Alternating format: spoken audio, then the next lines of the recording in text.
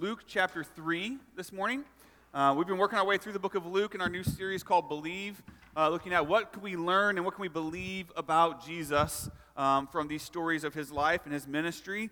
And we're going to keep going with that. So Luke chapter 3, verses 1 through 20 is where we're going to be this morning. If you need a Bible, there should be some hardback black ones there in the chairs around you. Feel free to grab one of those as well. Follow along with us. This first story in chapter 3 is actually about John the Baptist.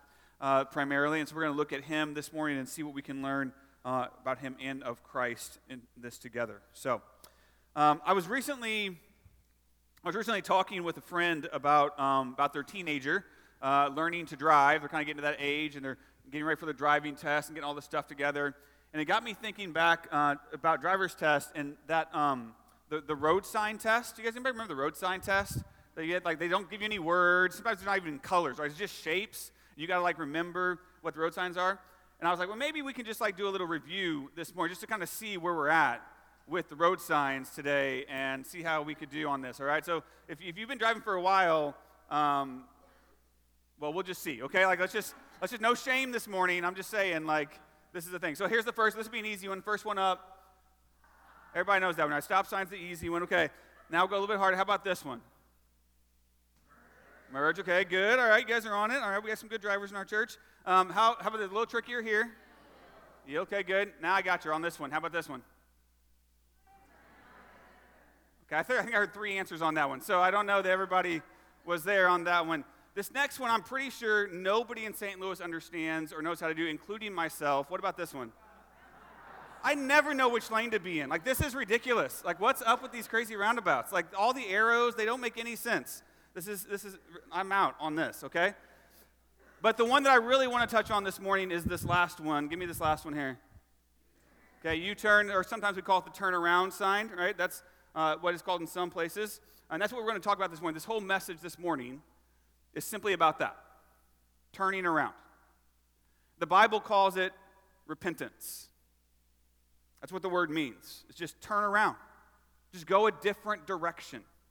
Right? If I was to give you a definition this morning for repentance, it's something like this. Repentance is a change of mind that leads to a change of direction. Repentance is a change of mind that leads to a change of direction. And here's the real message that we need to understand this morning about repentance, that the path of salvation can only be walked through repentance. The path of salvation, the way to be saved, the path to God can only be found, can only be walked through the act of repentance. And so that's what we're going to look at this morning as we hear from John the Baptist. So start with me in verse 1 of chapter 3. It says, in the 15th year of the reign of Tiberius Caesar, Pontius Pilate being governor of Judea, and Herod being tetrarch of Galilee, and his brother Philip, tetrarch of the region of Iturea and Trachonitis, and Lysanias, tetrarch of Abilene, during the high priesthood of Annas and Caiaphas. The word of God came to John, the son of Zechariah, in the wilderness. And he went into all the region around the Jordan, proclaiming baptism of repentance for the forgiveness of sins. As it is written in the book of the words of Isaiah the prophet, the voice of one crying in the wilderness, prepare the way of the Lord, make his paths straight. Every valley shall be filled, and every mountain and hill shall be made low, and the crooked shall become straight, and the rough places shall become level ways, and all flesh shall see the salvation of God. Let's pause there. First point this morning that you need to see from John the Baptist is this. Repent of your sin because salvation is here. Repent of your sin because salvation is here, right now. That's what he's telling them. Okay? But before we jump into his message, look at this setup in verse 1, right? He says, in the 15th year of Tiberius, Pontius Pilate, Herod, and he starts naming all these guys, right? And there's the reason that Luke is doing this is he is taking this next section of the story and he's rooting it in history again. He's giving us another historical marker to show us that this is a real story. These are a list of Roman rulers and Jewish rulers that are conformed by historians outside of the Bible, right? And so the purpose here is to show us that John the Baptist, the guy we're getting ready to talk about, that he was a real guy in real history, giving a message to real people like you and me. And that message still applies for us today as well. And so there's a couple people here in the list I think are worth noting, not so much for the story today, but for future study when we get deeper in the book of Luke. All right, so maybe just take like some side notes on these guys so you have this in your head for later. First, he names Pontius Pilate. Pilate is the same Pilate who's going to be the ruler that takes Jesus to the cross. He's the one who's going to put Jesus on trial and eventually send him to his death on Calvary. Already in power here at the beginning of his ministry. We also hear he talks about Herod. Now, Herod can sometimes be a little bit confusing in the Bible because there's a couple different Herods. This is Herod Antipas, right? This is not Herod the Great, which was the one that we saw back in Luke chapters 1 and 2 that tried to kill Jesus when he wanted to kill all the 2-year-olds and under, right? Like trying to get rid of them. That's Herod the Great. This is Herod Antipas, his son, who is now in power and ruling over the region of Galilee and the rest, and will be over the rest of Jesus' ministry time. Okay? Then he comes to Annas and Caiaphas, and he calls them both high priest, which we know back then there was only one high priest officially, right? But high priest was kind of like a lifetime appointment, right? So at this point, Caiaphas was the reigning high priest. He was actually the one who was legitimately the high priest at this time. But Annas was a previous high priest who was kind of retired, if you will, but still had a great influence and power in the region, in Jerusalem, in Judea, in Judaism, rather. And so they both got the title of high priest, even though Caiaphas was technically in office, right? It's kind of like when our presidents get done with their 4 terms or 8 terms. Even after they're done being in office, we still call them Mr. President, right? Because that's just kind of the thing. Same thing's happening here. So they were both considered to be high priests in that sense of the word. So this is the historical backdrop of the story of John. This is where he drops in to history, okay? And look what it says about John. It says, the word of God came to John, the son of Zechariah. Now that phrasing that Luke uses there is very specific and very on purpose because he's using the exact same type of language that was used to describe the prophets of the Old Testament. Right? It was always so-and-so who was the son of so-and-so from this area. And so he's setting us up here to understand that John is a prophet of God, but not just any prophet. He's the first prophet of God in over 400 years. Right? Prior to this, there was 400 years of silence where God wasn't speaking at all. He wasn't sending any prophets to the people. But now John's come, so God has something new to say. God's got a new message for his people that's going to come through John because that is the purpose of the prophets. They were simply messengers. They were simply the mouthpiece of God. They didn't get to have their own opinions. They didn't get to come up with their own messages. They just simply repeated whatever God wanted to say. So whatever they said, that was the word of God to the people.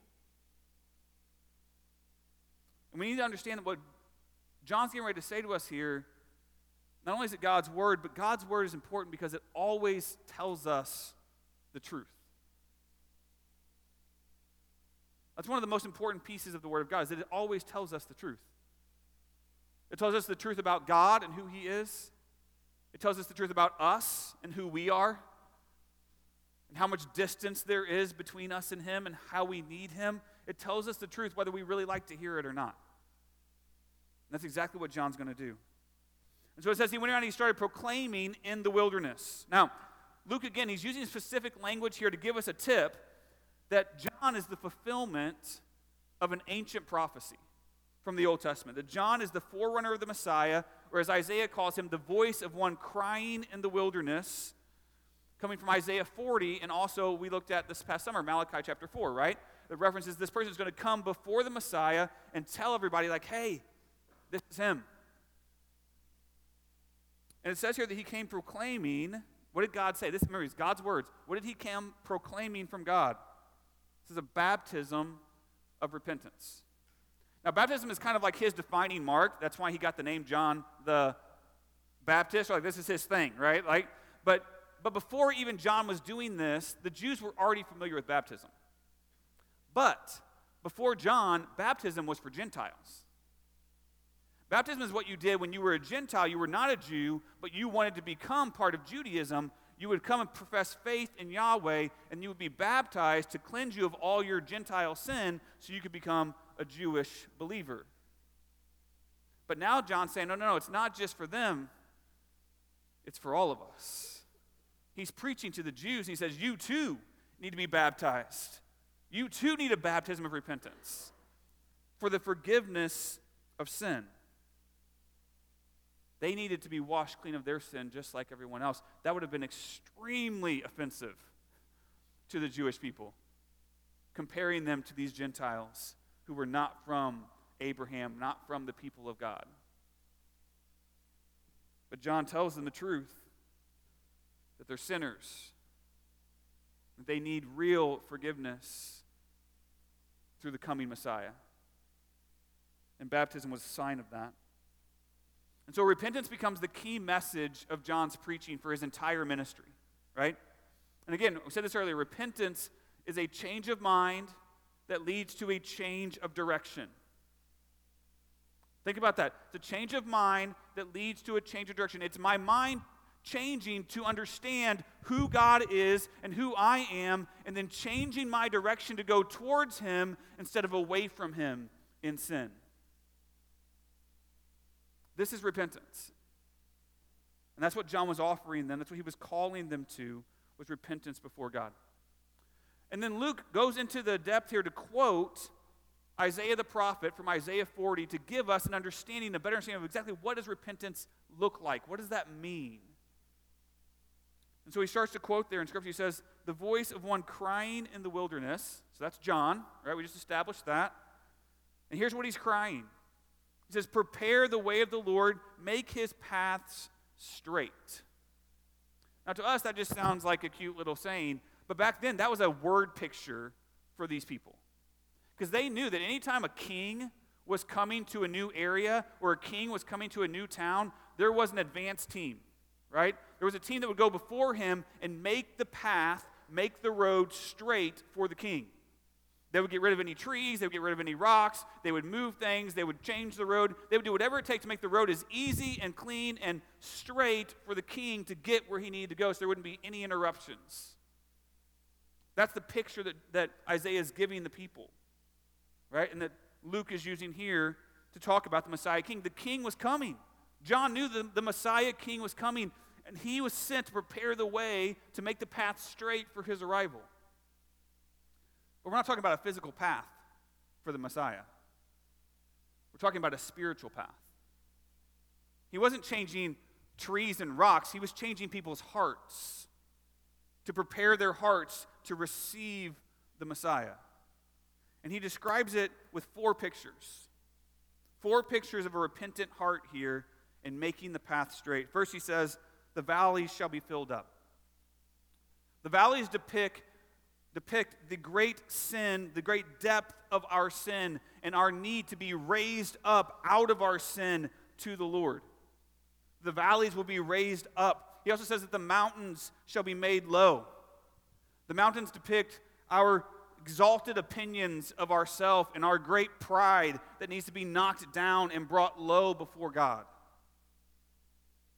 The crooked shall become straight, he says, representing our wickedness, our corrupt hearts, our sinful bent that needs to be straightened out and set back to the Lord. And then lastly, he says, the rough places shall become level. The rough places represent the hard circumstances of our lives. The things where we have been victims of other people's sin, or victims of just a broken world and sin coming in on us. Because oftentimes when we're sinned against, we then return and respond in sin ourselves. And that needs to be made level, he says. You see, the circumstances in our life, they're real. I don't want to discount that. Many of us have went through some really hard things. There have been sins against us that have cut deep. And the circumstances are real, but they don't rationalize our sin. My past can explain my sin, but it never excuses my sin. The rough places still have to be made level. It needs to be redeemed. Just like every other part of my heart, it needs to be redeemed for repentance. So how is this possible? I mean, that's like some mountains moving, valleys moving, like that's some big changes. How is it possible that our hearts and our minds can change in such radical ways? He tells us with the last statement. Look what he says.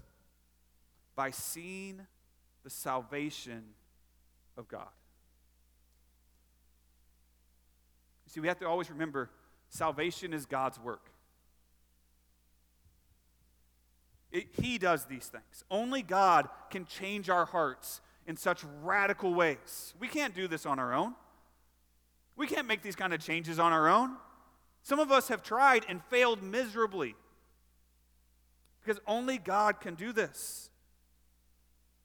We must believe and repent and let God do the rest. Let him change our hearts to a posture of repentance. See, John's telling them like Jesus had come to save them, but in order for it to work, they had to see him and they had to receive him through repentance. And the same is true for all of us today. Salvation is here. It's here, now. But you must believe and repent to receive it.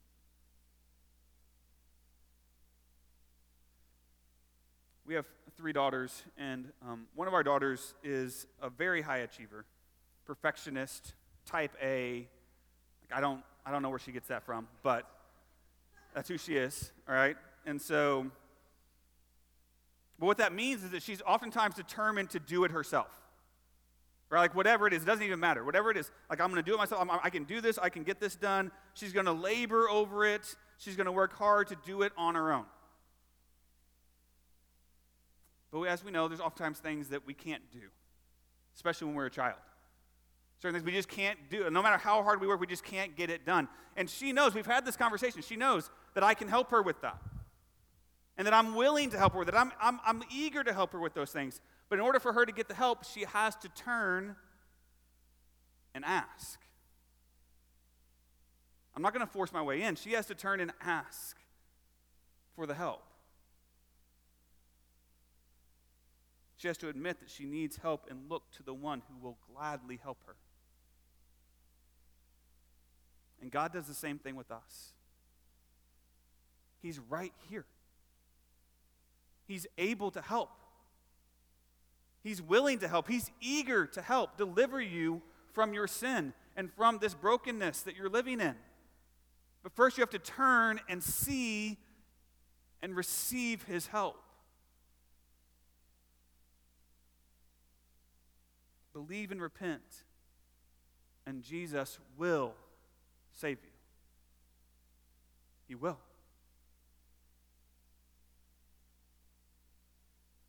Story keeps going. Look at verse 6 again. We'll pick up there. It says, "And all flesh shall see the salvation of God."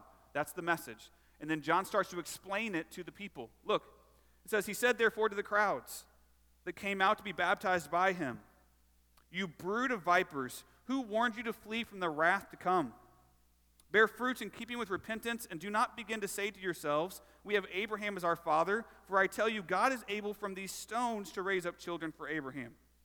Even now the axe is laid to the root of the trees, and every tree that therefore does not bear good fruit is cut down and thrown into the fire." And the crowds asked him, "What then shall we do?"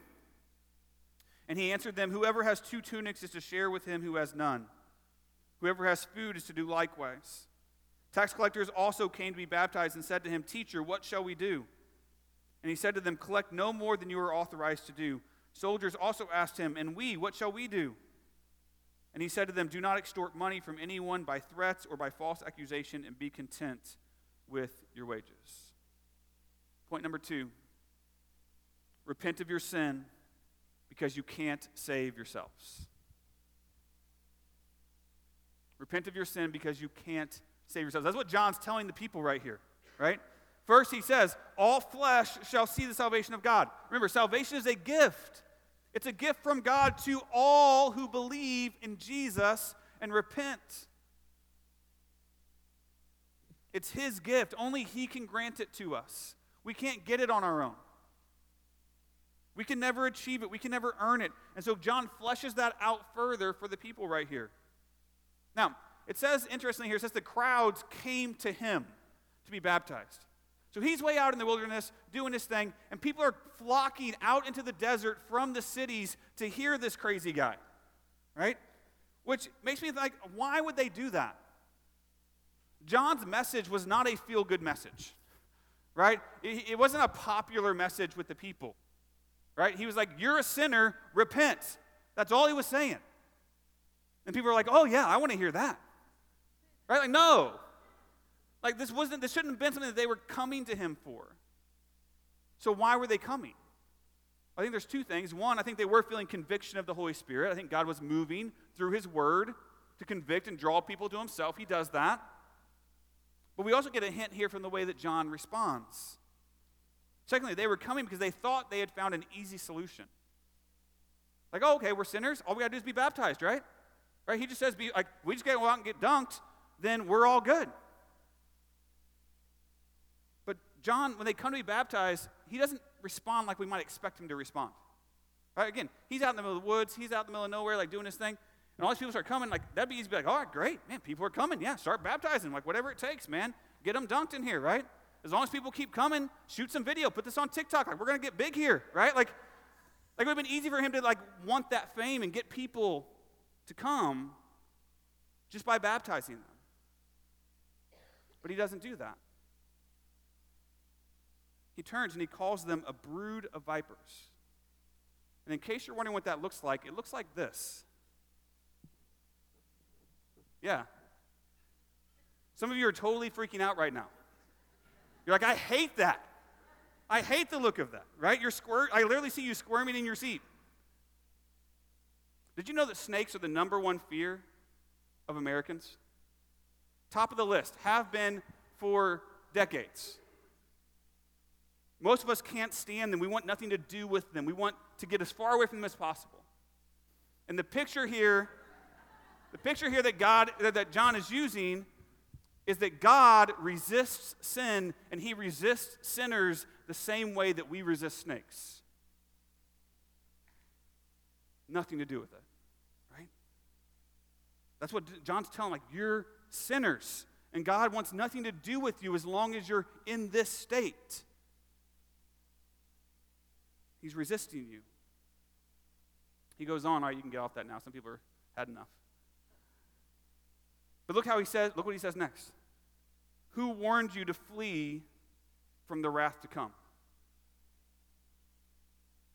In other words, who told you that baptism would save you? Who told you that this was, I didn't say that. He's like, baptism isn't enough. That's not what saves anybody. He says, who told you that? He says, instead, bear fruit in keeping with repentance. You really want to come to the Lord? You really want to be saved? Bear fruit of repentance, he says. That's what it takes. That's the real evidence of faith, a change of heart that leads to a change of direction. Baptism won't cut it. There has to be repentance. So there's an important lesson for us in that still today. Baptism nor any other religious ritual will save you. Baptism nor any other religious ritual will save you. Not baptism, not communion, not giving, not serving, not church attendance, not repeating some rote prayers. None of that is enough. Salvation only comes through belief and repentance. But John's not done with them yet. He says also, and do not say we have Abraham as our father. Now that's like a shorthand code for them that maybe we don't understand at first, but you have to understand here that the Jews, the Jews thought they were saved simply because they came from Abraham. Because they were part of that family line. And because of Abraham's righteousness in the past, that then got passed on to them, and they were good. But John says, that gets you nothing. Being a part of some family line gets you nothing. God can take rocks and make them part of Abraham's family. It doesn't even matter. Access to God's family doesn't come through the physical. It comes through the spiritual. It's about your heart and your mind being given over to the Lord. It comes through giving Him your entire life. And so again, the lesson here for us today is that no family or religious background can save you. No family or religious background can save you. You can't get in on your parents' faith. You can't get in on your grandparents' faith. None of that's going to work. You can't get in on some spiritual legacy that's been passed on to you. You can't get in by belonging to this denomination or that denomination. None of that matters. Salvation is personal. You must believe and repent. You must believe and repent. That's the only path. And then he gives him one more picture here. He says, the axe is laid to the root of the trees. In other words, claiming to be a tree doesn't make you a tree. Right? Believing that you're a tree doesn't prove that you're a tree. The only proof that you are a tree is that you bear fruit like a tree. And any tree that doesn't bear fruit, what's he say? It's going to be cut down and thrown into the fire. In other words, confession is not enough. Claiming to be a Christian without actually following Christ doesn't count. This one might apply to the American church more than any of the others. Simply confessing Jesus Christ with my mouth without following Him with my heart and my life gets me nothing. That's not salvation.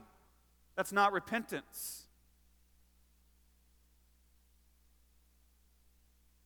A claim to follow Christ without bearing fruit. A changed mind that leads to a change of direction, bearing fruit in my life.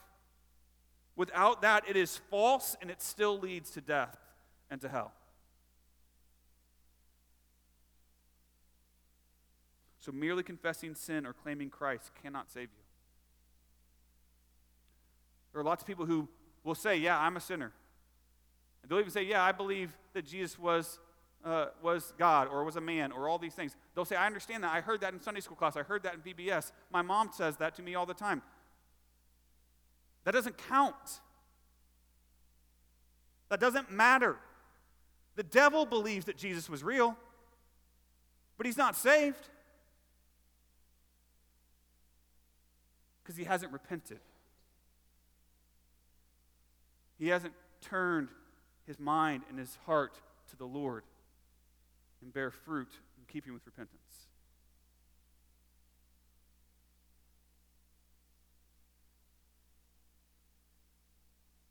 Confession is the first step towards salvation, but it's not enough by itself. First we confess, then we have to repent and believe in Jesus to save us. So the people, they hear John, and they start to get it. They finally starts to click. Okay, there's more to this than we thought. And so they ask the logical question, what? What then shall we do? Like, just tell us, John. Just tell us how to repent, and we'll do it. And he gives them some really practical examples. Look what he says. He says, share your clothing and your food with others in need. He says, don't steal from other people. And don't abuse your power or your position with others. Now, it would be easy for us to take those examples and be like, okay, I'll just do those good moral things, and then I'm a good person and I get in. No, that's not what he's saying. What he's doing is he's poking holes in the idols of their heart. You notice he hits all the major idols in that list right there? Right? Material things, the comfort of food and drink, money, power. All the same idols that have existed from the beginning of time and that still plague us today. He points out all of them. He says repentance is turning away from those idols and turning towards God. Changing your mind and your heart to love God more than you love these things. And then the fruit of repentance will come out of you as you live this way. The fruit of repentance is not repentance itself, but it does show that you have repentance in your heart and your mind. We can never manufacture repentance on our own. Our hearts and our minds just won't go this way by ourselves.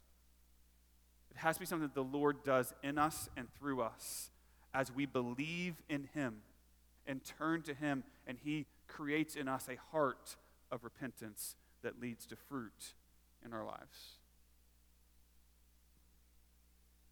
Believe and repent, and God will bring the fruit.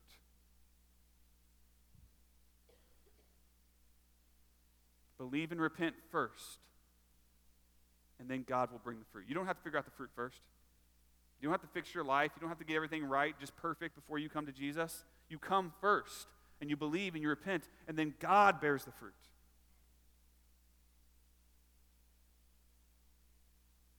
Look at the end of the story, verse 15. It says, people were in expectation, and all were questioning in their hearts concerning John, whether he might be the Christ. John answered them all, saying, I baptize you with water, but he who is mightier than I is coming, the strap of whose sandals I am not worthy to untie. He will baptize you with the Holy Spirit and fire. His winnowing fork is in his hand to clear his threshing floor and to gather the wheat into his barn, but the chaff he will burn with unquenchable fire. And so with many other exhortations, he preached good news to the people. But Herod the Tetrarch, who had been reproved by him for Herodias, his brother's wife, that's a whole other story, and for the evil things that Herod had done, added this to them all, that he locked up John in prison. All right, so that's just telling you, he didn't lock him up right now. That's the end of the story. He's just kind of giving you a little preview of what's coming. But right here, what you need to see from John is this: repent of your sin, because eternity is real. Eternity is real.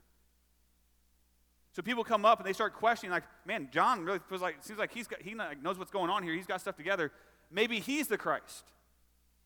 Maybe he's the Messiah. Maybe he's the one we've been waiting for, which John immediately and emphatically says, no. No way, that's not me. He's way mightier than I. I'm not even fit to untie his sandal, John says, right? Which was the role that was given to the lowest servant. He's like, I'm not even worthy to be the lowest servant to him. He says, I baptize you with water, which is just a symbol of the greater baptism that is coming. He will baptize you with the Holy Spirit and with fire. John here, he's speaking of this future baptism that's far beyond him. John's baptism is physical, but Jesus' baptism will be spiritual.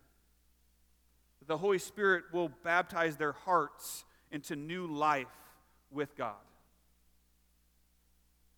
John's baptism is with water for cleansing, but Jesus' baptism, he says, will be with fire. The fire of judgment. The fire that will purify the hearts of those who believe and burn up the hearts of those who do not.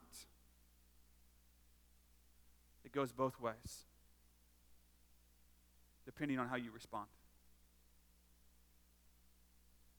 And then John gives this second picture of Jesus. He says that he's a farmer and that he's threshing his grain. Now, I've never threshed grain before. I'm guessing that many of you have not either. But the picture here is of a farmer with all of the wheat. The grain has already been cut and is sitting in a pile, and he brings in his winnowing fork, the tool that he would use to sort it out. And he would sort it out, and he would get all the good grain over here, and he would get all the chaff, just the extra worthless stuff over here. And it says that he's going to use his winnowing fork to separate the wheat and the chaff, the true believers and the false confessors. And he's going to gather the wheat, the true believers, those who believe and repent, into his barn, into his kingdom, into his presence for all eternity. That's the reward of believing in Jesus. That's the reward of repentance, is eternity with God. He says, but the chaff, those who do not believe and do not repent, he will cast into unquenchable fire to suffer the punishment for their sin for all eternity. John's trying to warn them. He's like, the time is now. He's here. He has come.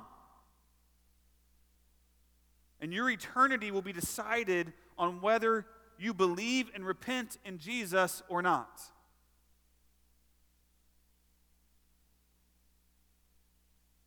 And then it says, with many exhortations, he preached the good news to the people. And you're like, Mike, I just heard what you said.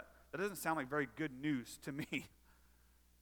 That sounds like really scary, horrible, frightful news, actually. But it is good news. Because although judgment is coming, there's also a path to salvation. That God has opened up a way for all of us to be saved.